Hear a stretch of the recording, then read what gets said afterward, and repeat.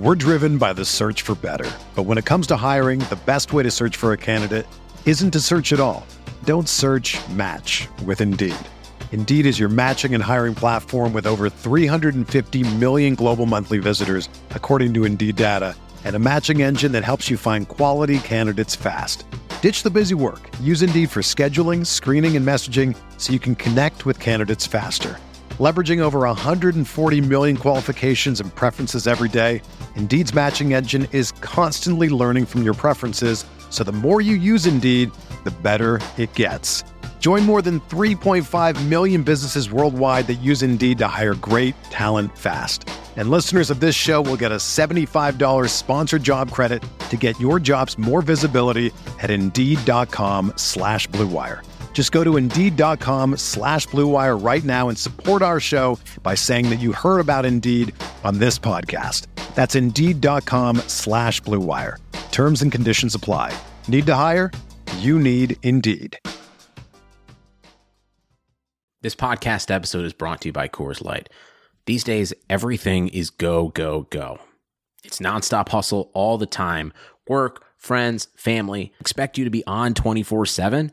Well, sometimes you just need to reach for a Coors Light because it's made to chill. Coors Light is cold lagered, cold filtered, and cold packaged. It's as crisp and refreshing as the Colorado Rockies. It is literally made to chill. Coors Light is the one I choose when I need to unwind. So when you want to hit reset, reach for the beer that's made to chill.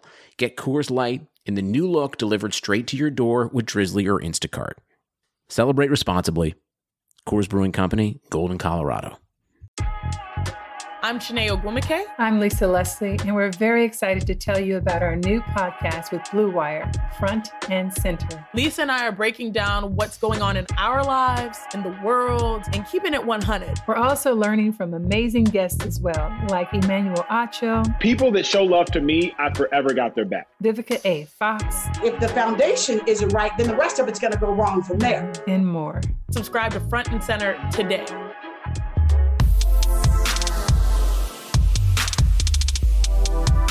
Hello and welcome to the Esports Biz Show. I'm your host, Justin Jacobson. This week we'll be discussing esports sponsorship. Just as a disclaimer, nothing here is intended as legal advice, as all of our information is for educational purposes only. This week's guest is Alex Gonzalez. Alex is the marketing manager for 2020 Esports Awards finalist for Hardware Provider of the Year, Respawn Products. Respawn are the manufacturers of amazing gaming chairs and desks. He was previously the COO of esports organization Red Reserve, among others. Thanks for joining us. Oh, thanks for having me. Happy to be on the podcast. You know, we're sponsorship in esports. So why esports? You know, the reason that it's very valuable to brands is because one of the largest demographic of esports fans are male, age 21 to 35, and these individuals are usually pretty hard to reach via traditional advertising, but are usually very valuable to the brands. So a brand can sponsor a gamer, a streamer, a content creator, a team or organization, or an event, league, or tournament organizer. There are both endemic brands and non-endemic brands. You have endemic ones that are naturally part of esports and gaming, such as computer processors and gaming monitors and controllers and chairs and keyboards and everything you use to actual game. Then you have the non-endemic ones, which is really everything else. So energy drinks, alcohol, beer, clothing, watches, sunglasses, motor vehicles, beauty, healthcare, really anything that's not, a gaming component. And over the last couple of years, many non-endemic brands from Nike to Coca-Cola to Red Bull to Doritos to Mountain Dew to Gucci to Mercedes have begun to sponsor esports activations. So these kind of activations range very differently. They could be a sponsorship in kind where you just get free product from the brand in exchange for promotion, maybe discounts on expensive goods such as PC or other hardware, or they could be even more elaborate paid campaigns that could be for several months or years for thousands of dollars or more. There's also affiliate code arrangements where a brand may provide an individual with a code that provides them payment based on whoever uses their code. So then as part of these relationships, each party has deliverable. So as a talent, these are kind of the requirements of the activation. So the number and frequency of the social media posts, if you're going to be creating content, what the content looks like, maybe displaying the brand's logo on your social media, on your Twitch stream, on your overlay, or even, live appearances at panels or conferences on behalf of the brand. So now we know a bit more about esports sponsorship. Tell us a bit about your esports and gaming experience. Yeah, so I've been part of the space for probably 6-7 years at this point, and I've done just about everything from trying to compete myself to starting my own team, owning a few different teams, working for teams, consulting for teams, and about 18 months ago switched over to the brand side, and I obviously work for Respawn now and handle a lot of their marketing endeavors, whether it be their sponsorships, their partnerships, oversee all of our social media, and a lot of other different pieces. Okay, so kind of how did you go from like the player and team ownership side to now the business side of it? Yeah, so probably back in, I want to say 2016, year could be wrong though, but I didn't qualify for the Call of Duty regional qualifiers when I was competing. So instead of going myself, we ended up sponsoring a team and sending them, and that was kind of where I got my start behind the scenes per se, and stopped playing probably within a year of that competitively. That was my, start. Okay, cool. So like, what did it feel like to kind of transition from being a competitor in the tournaments to now watching people compete on your behalf? Yeah, so competing is always fun, but the next best thing is definitely being involved in a team that's competing. Just like you see for professional sports, and the owners are always excited when their teams do well, because if you can't be on the court, you might as well be cheering for the team. Right, and like when you own it, it's much better when you win. It has a direct correlation to, your own company. So yeah. So, tell us a little bit more about Respawn. Like, what kind of products do you guys manufacture and what makes them so unique and special? Yeah, so we have a background in office furniture. So our parent company is called OFM, and they're based in Holly Springs, North Carolina. They've been doing office furniture for probably over 25 years at this point. So we really do make the highest quality of ergonomic gaming furniture, rather than just, grabbing a random design and throwing a name on it and calling it a gaming chair or a racing style chair or whatever. We actually, look into the ergonomics of our products and make sure they're the highest quality. And outside of that, we offer standard office warranties on them and all these other pieces. So, you're not going to buy a chair and then it's falling apart 6 months later or a year later. Outside of the chairs, desks, rockers, recliners, and we'll be expanding into some other office accessories throughout 2021. Yeah, it's like there's a difference between just like, a computer chair and like, a nice chair that has, really sturdy, that when you sit in it, you feel like you're sitting in, like you said, living room, actual furniture chairs. Yeah, and I think the same thing goes for a lot of different stuff. It's like when you're a kid and you're playing at the park with a basketball, you think just any basketball is the same. But then when you go spend $80 on like a nice basketball, you're like, okay, wow, I can never go back to a regular $20 basketball again. I think the same thing goes for chairs. It's like you just think all chairs are the same until you actually sit in a nice chair and you're like, wow, I'm on a cloud. Right. And then you just, especially for streamers and people that are sitting in for hours on end, it really makes a big difference. Yeah. And our chairs are meant to be affordable. And I see a lot of people clowning the even higher end chairs that are like $1,500 and stuff. And it's like, but if you're going to be buying something that you're going to be sitting in for 8, 10, 12 hours a day, I think it's fully worth investing into it. They say the same thing about a mattress, right? You spend a third of your day in bed. Why are you going to cheap out on a mattress when it's going to last you so long? And same thing with a chair. Like a good chair will last you 5 years plus if you really invest into it. Yeah, and realistically, when you're sitting there at a screen and it's like everything in your hips and your lower back and your shoulders, it's like there's just a lot of wear and tear on it and strain. So if you're not positioned properly and supported properly, it could really be detrimental to you. Yeah, definitely. Even if you have the best chair in the world, you should still be, standing once an hour, walking to the kitchen to get a drink, walking to the break room, walking to the bathroom.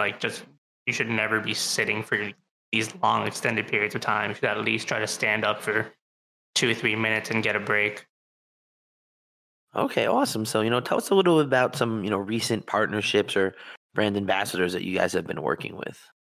Yeah, I mean, our most recent partnership that we just announced is working with the Esports Awards. So we had a partnership in the works with them for a while, and we decided to wait until after the Hardware Provider of the Year nominations to announce that, just to avoid any kind of eyes being on that and saying, hey, oh, they only got it because they're a partner. So we wanted to make sure that it was completely differentiated and people could see that, we're a finalist for the category, and we're, such big fans of the brand that we're also partners of the actual event. So we'll be sponsoring the Esports Player of the Year.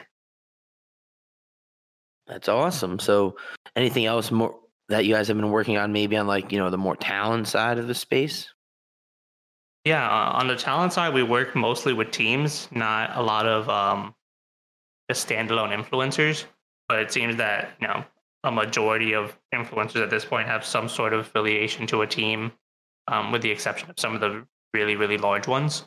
But, we work with Atlanta FaZe, the Houston Outlaws, and then we work with, outside of the professional esports teams, we work with a lot of content creation and development teams, be it Carnage Clan or Devour or some others that we haven't announced just yet. Awesome. So what do you kind of look for in potential partners on the organization and team side, and on the more talent side? Yeah, I mean, for us, it's really about finding partners. We rarely, if ever, do any sponsorships. We really look for people that are going to reciprocate both ways. We'll never, hand someone a check, sit in our chair and say things that aren't true about it. We look for people that actually enjoy our products, have tried them before, have heard of them before, and are interested in trying them.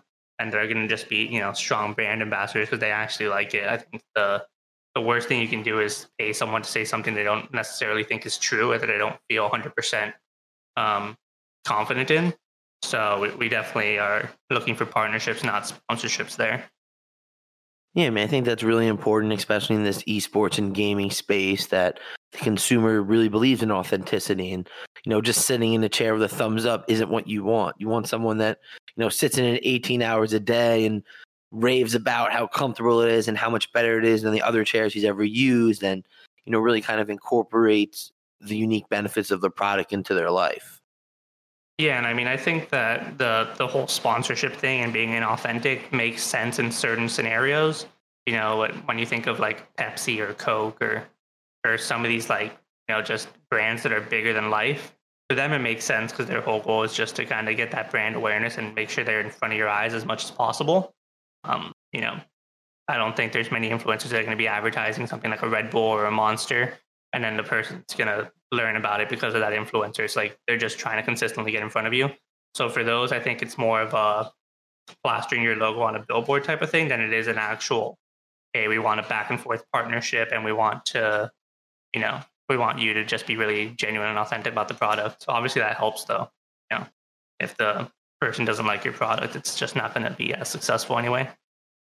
I mean, I think that's an important distinction that you bring up, just kind of being there to have awareness and, gifting and seeding and making sure people are using your product or drinking your product so that you're part of the conversation, as opposed to people that are really trying to help bring awareness to the product to their fans, and that people that might enjoy it but might not know about it. Yeah, definitely. I mean, I think a great example of that is like when you see like Kia or some of these other brands sponsoring like NFL players or NBA players, and it's like that's not really the car these guys drive, because they're out there driving Ferraris and Corvettes and whatever they want to drive because they have the money to do so. But Kia just wants to be associated with that player or that league and stuff like that. So I think that's what a good example of a brand awareness campaign compared to an authenticity campaign. Now that football is back in full swing, you might not be at a game this year, but you can still be on the action at BetOnline. BetOnline is going the extra mile to make sure you can get on every possible chance to win this season. From game spreads and totals to team, player, and coaching props, BetOnline gives you more options to wager than anywhere else. You can get on their season opening bonuses today and start off wagering on wins, division, and championship futures. Head to BetOnline today and take advantage of all your great sign-up bonuses. Don't forget to use promo code BlueWire at betonline.ag. That's BlueWire, all one one word, BetOnline, your online sportsbook experts. And 2020 has reshaped how we work. Businesses across the globe are trying to be more efficient than ever, so when every hire is critical, Indeed is here to help. Indeed is the #1 job site in the world with more total visits than any other site, helping you find quality candidates quickly. Indeed also gives you full control and payment flexibility over your hiring, and you only pay for what you need. You can pause your account anytime, and there are no long-term contracts. And now, Indeed's new way of matching you with candidates instantly delivers a short list of quality candidates whose resumes on Indeed match your job criteria. You can contact them the moment you sponsor a job, making Indeed the only job site that can move as fast as you do. 73% of online job seekers in the U.S. visit Indeed each month, which is why more than 3 million businesses worldwide use Indeed for hiring. Right now, Indeed is offering our listeners a free $75 credit to boost your job post, which means more quality candidates will see it fast. Try Indeed out with a $75 credit at Indeed.com/BlueWire. This is their best offer available anywhere. Go right now to Indeed.com/BlueWire. Offer valid through December 31st. Terms and conditions apply. And now, let's get back to the podcast. Is there any kind of like certain metrics or level of notoriety that you guys look for, or is it just kind of on a case-by-case basis? No, I think definitely case-by-case basis, and I think that we're getting past that stigma of, oh, you're not valuable unless you have 10,000 followers or 100,000 followers. We're seeing a really, big trend of micro-influencers that even though they're averaging 50 viewers on Twitch, they're sitting at 2,000 subscribers because they have really dedicated fans that are willing to subscribe and give subscriptions and donate. And I think it's really, the word influencers used a lot, but, there's a difference between getting a lot of views and actually being able to influence people. Right. I think that's another important kind of point you bring up where like, you have these dedicated, 2,000, 5,000, whatever it is, subscribers. Those people that are actively willing to give you money just to have this access to you, just to support you, where, just kind of being able to click on YouTube and see a video, that's not the same kind of level of interaction and support. Yeah, definitely. So, I think that, there are metrics then. It's not just superficial metrics like impressions or likes or stuff like that. I think it really comes down to engagement rate. If you're getting 100,000 views on your video, but you're only getting 2,000 likes on it on YouTube, it's like you're doing something wrong. So you're not really activating your audience the way you should be. You're giving them the right call to actions to show support and show, I guess, brands like us that, people are fans of your stuff long term and are fans of you, not just clicking your stuff because it's clickbait or because they were interested in this one particular piece of content. So what kind of advice do you have? I know you kind of started to touch on it a little bit for an aspiring streamer or a team that's looking to work with, your kind of brands or anyone's in particular. As far as improving their content goes, I think that's really just on a case-by-case basis. But something I can probably touch up on is when they're reaching out to brands. We get a lot of emails that it's just like, hey, I want to work with you. And it's like we get so many of those that they just kind of get lost in the inbox. I think that the easiest way to reach out is like be very clear about what you're looking for. Just reach out and say, hey, I want to work with you. This is what the value I bring. This is what I want in return. Just get the conversation started and save us the work of having to reach back out to you to find out what you actually want and then what you're going to give us in return for it. But if you're doing the work for us, it makes our life easier, makes our job easier, then we're more likely to be interested in like giving you a discount code or an affiliate deal or a partnership or a sponsorship or whatever it is you're actually looking for. I think that's, that gem right there really confirms everything that I've been telling to people. And I'm really glad you brought that up, where it's like, for brands, especially ones that are dealing with so much and on such a huge level, you need to kind of do the job for them. Give them some ideas on what you can bring, what you want to do, what it kind of looks like. That's not like an official offer, but it gives you an idea to framework what you're looking for. Is it, hey, I just want some product to do some tweets, or do I want to make this unique content that looks at your product versus other ones and kind of highlights the differences and similarities and more of a price by price product analysis. So I think, for everyone out there listening, that is, a gem. Let's like highlight that again, where it's like, do his job, give him an idea of what you're looking at, what it looks like in action. Yeah, it's great. You want to work with my brand. That's awesome. But like, how do you want to work with it? Why do you want to work with us? Oh, because you used to have back problems. And since you've been using my chair, you noticed a difference. And, it has a different level of arm support. So your elbow hasn't been hurting. Give us the story of what makes you you and why we should work with you. And that will make you more likely have an opportunity to potentially work with us or really any brand in general. Yeah, I mean, it's a lot of the time we have people that reach out through social, and they're already doing half the work. They're just not, fine tuning it. So they'll send me a picture of their chair that they say, hey, like, this is my chair. It's really crappy. I don't like it. Like, can you hook me up?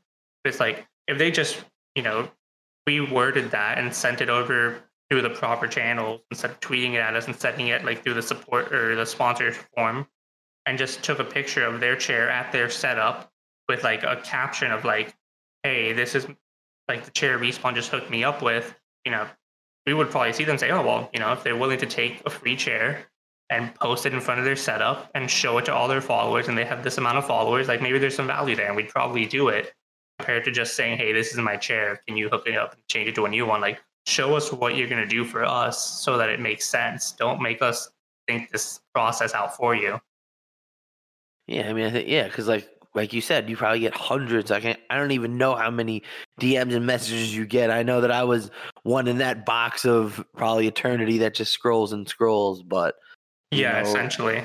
But like you said, you have to identify the ones that make sense. And if they kind of say, hey, like, I'll share this and I'll make a YouTube video, unboxing it and putting it together so people can see how easy it is to put together. And that is the stuff that you want to know about so that you can properly assess the value that they bring to you.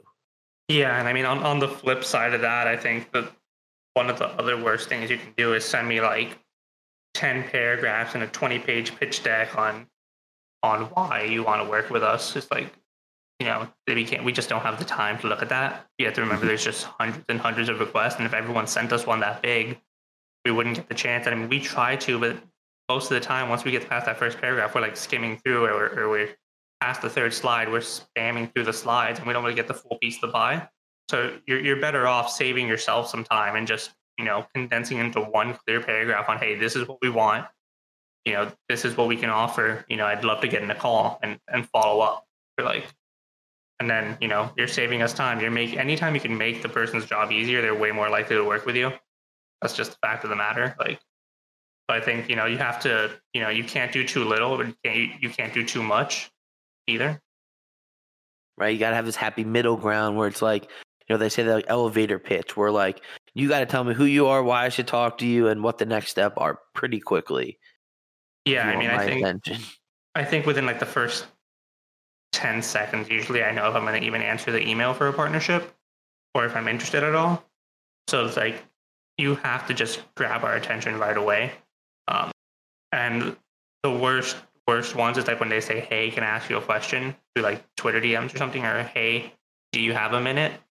Like, because if you just, we saw that message and now we have to go back and say yes, and then we have to wait for you to respond. It's like so many things can happen between then and getting to your point, that if you just set your point and were very clear, straight to the point with it, you would have probably gotten an answer. Whether it be a yes or a no, you would have had an answer rather than this back and forth and being in limbo.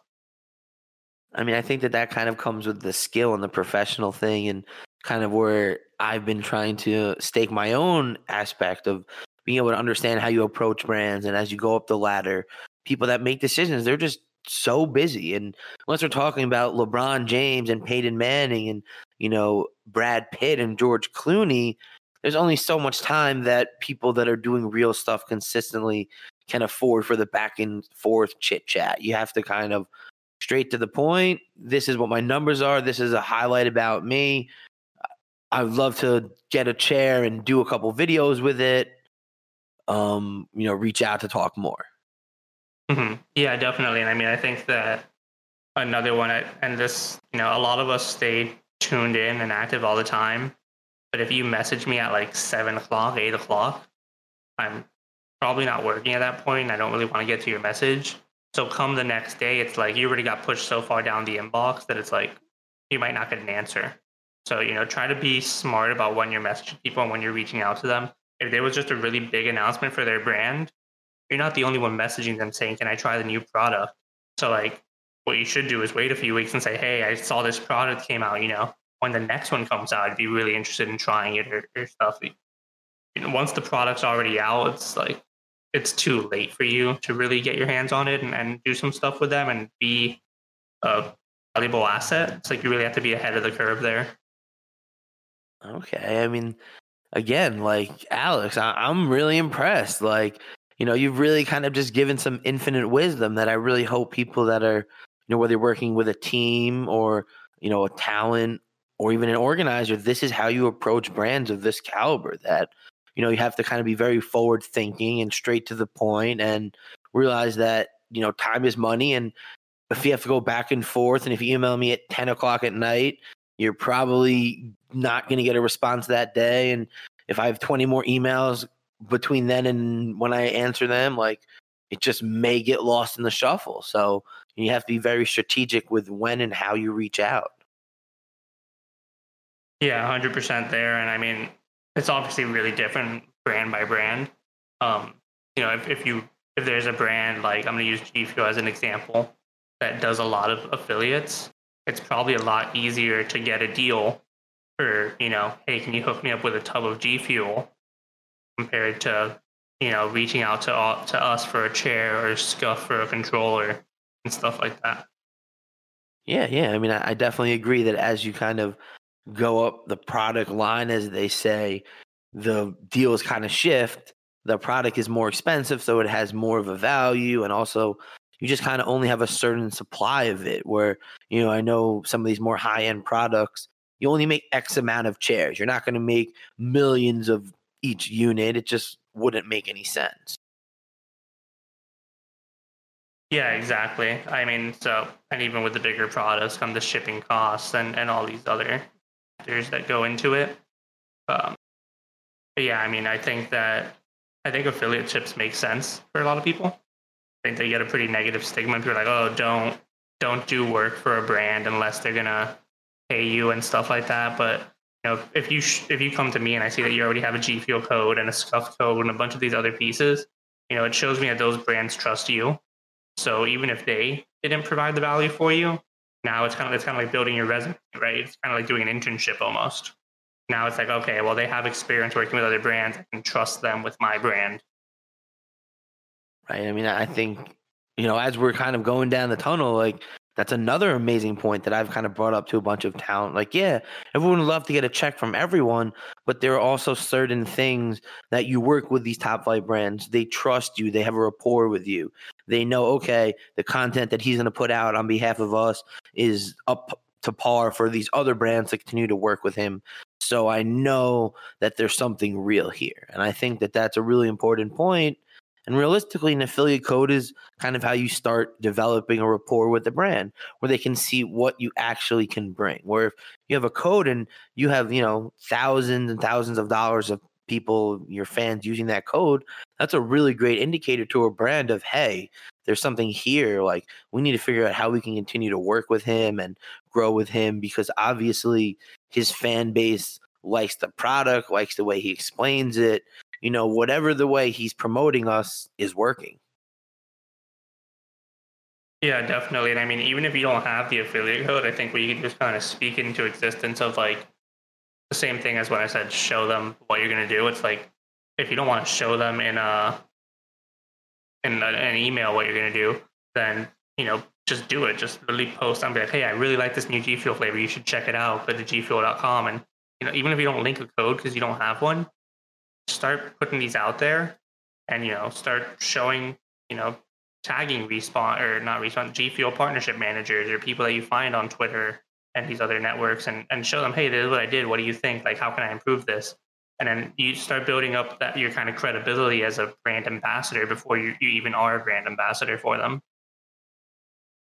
Okay. I mean, like, everyone better listen to this, podcast. I think that that's, really another amazing point. And, as I'm working with talent, helping them develop their kind of own personal brands, that's something that I look at as, like, let me see the post where you're, holding the product or, incorporating it into your life, where you're kind of showing other brands how you do it. And okay, maybe you're holding G Fuel, but that doesn't mean Monster or Red Bull can't come and be like, oh, wow, like, Red Bull, they're not paying you, but we would love to pay you because we think that the way you're showcasing the product is great.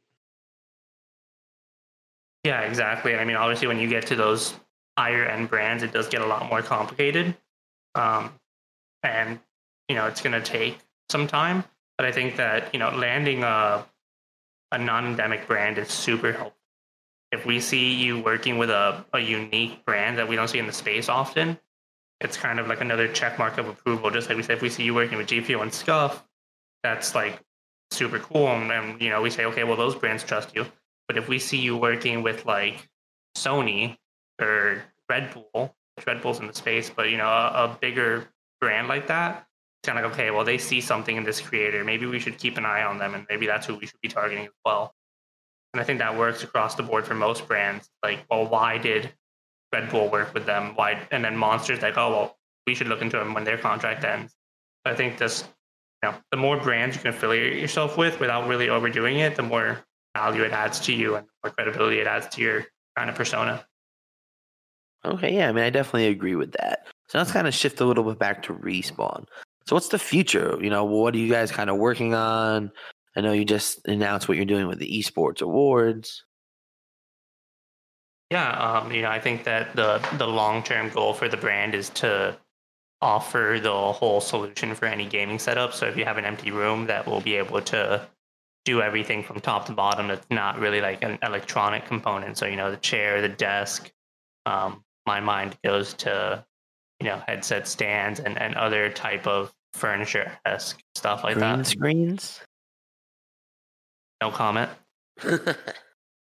Well, I hope so, because there aren't enough of these people that are really kind of, like, I would say almost like the sharper image for gamers and streamers, and kind of like, they're always like the regular product, and you have like the sharper image, more high-end, unique, like high-end products that the real consumers and the real aficionados use. So, I think that there's definitely a space there if you kind of have good price products that are also, reliable, and you don't have to worry about, like you said, the chair breaking after 3 months of you sitting in it.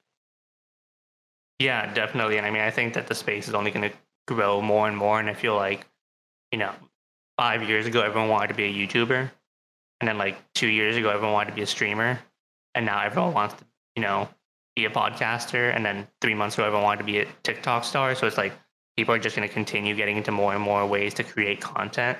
And, in one way or another, it kind of ties back into gaming and this whole social media and content creation space.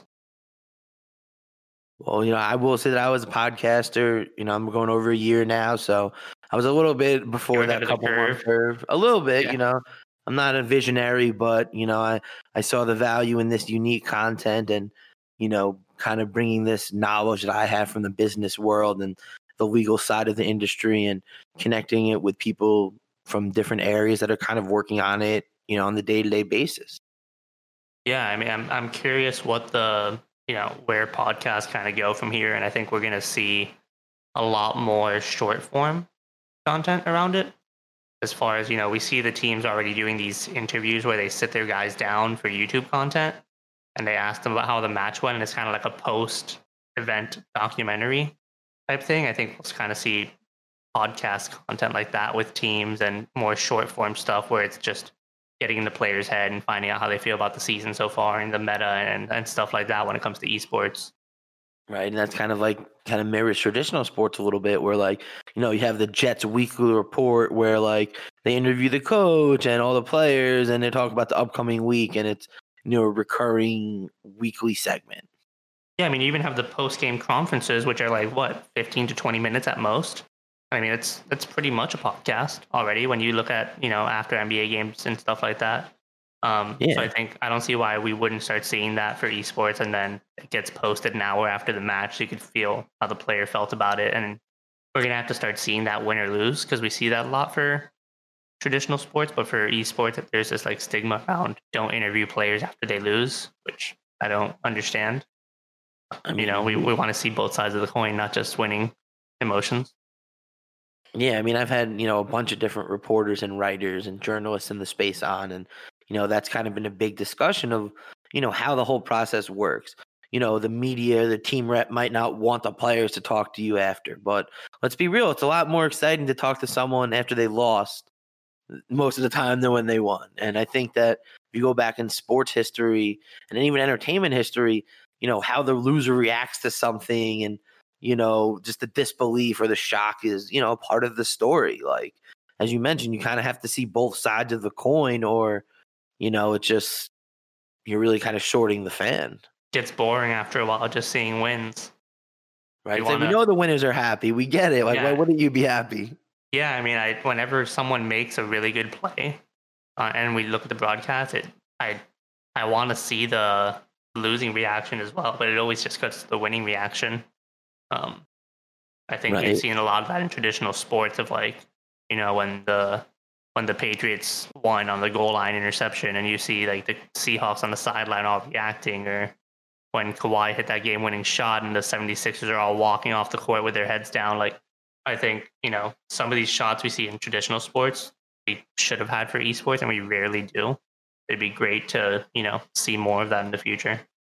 Yeah, I mean, I definitely agree. Like, I always have the image of, Chris Webber walking off after they just, he made that play. And it's just like him was like crying with his head over his jersey. It's like, yeah, like I remember that more than what happened on the court, because the emotion and the passion, you just see how much it means to them and them losing. When, let's be real, once you get to this top level of whether you're a gamer, whether you're an athlete, like you don't lose. You rarely lose. It's like there has to be real subtle reasons why you lose at this level, considering the amount of time and strategy and practice that you put into it.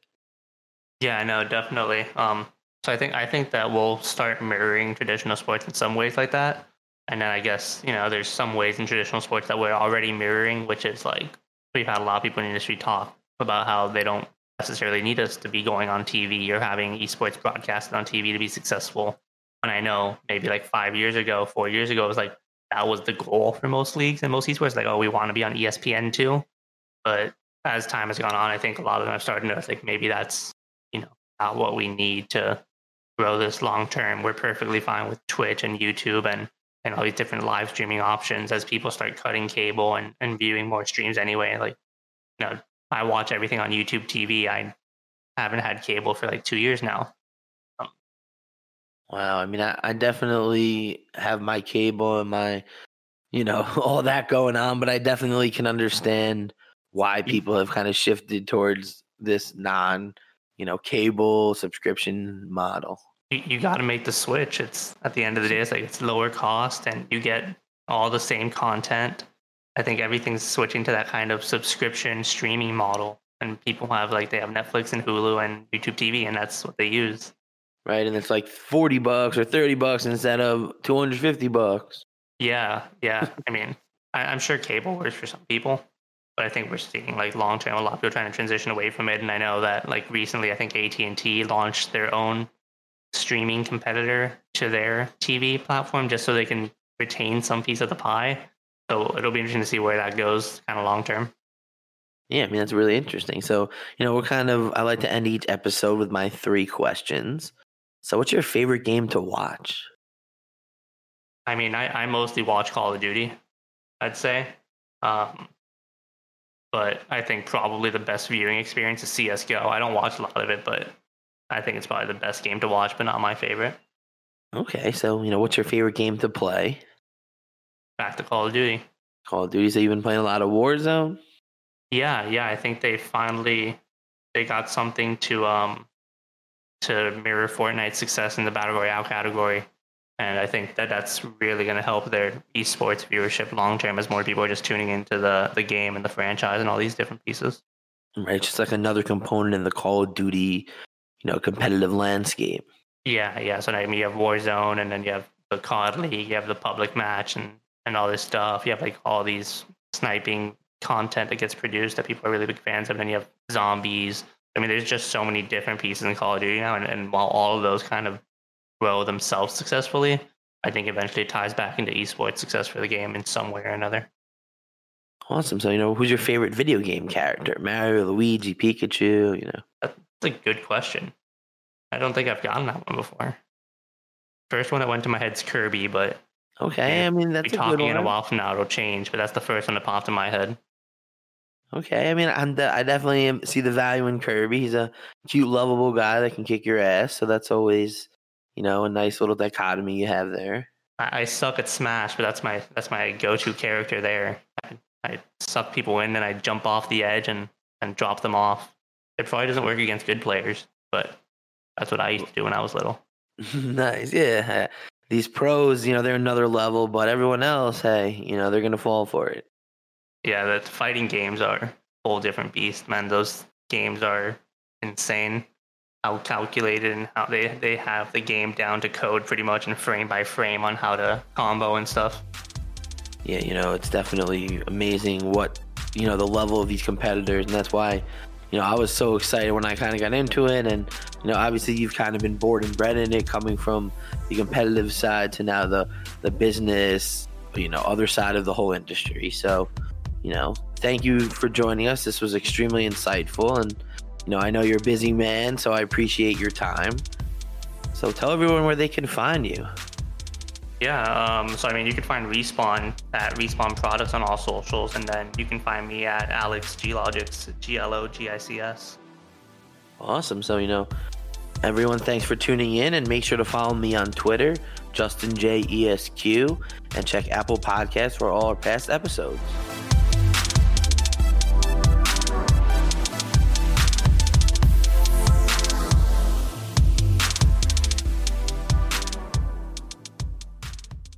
Sugar Ray Leonard, Roberto Duran, Marvelous Marvin Hagler, and Thomas Hearns. Legends, whose four-way rivalry defined one of the greatest eras in boxing history. Relive their decade of dominance in a new Showtime sports documentary, The Kings, a 4-part series now streaming on Showtime.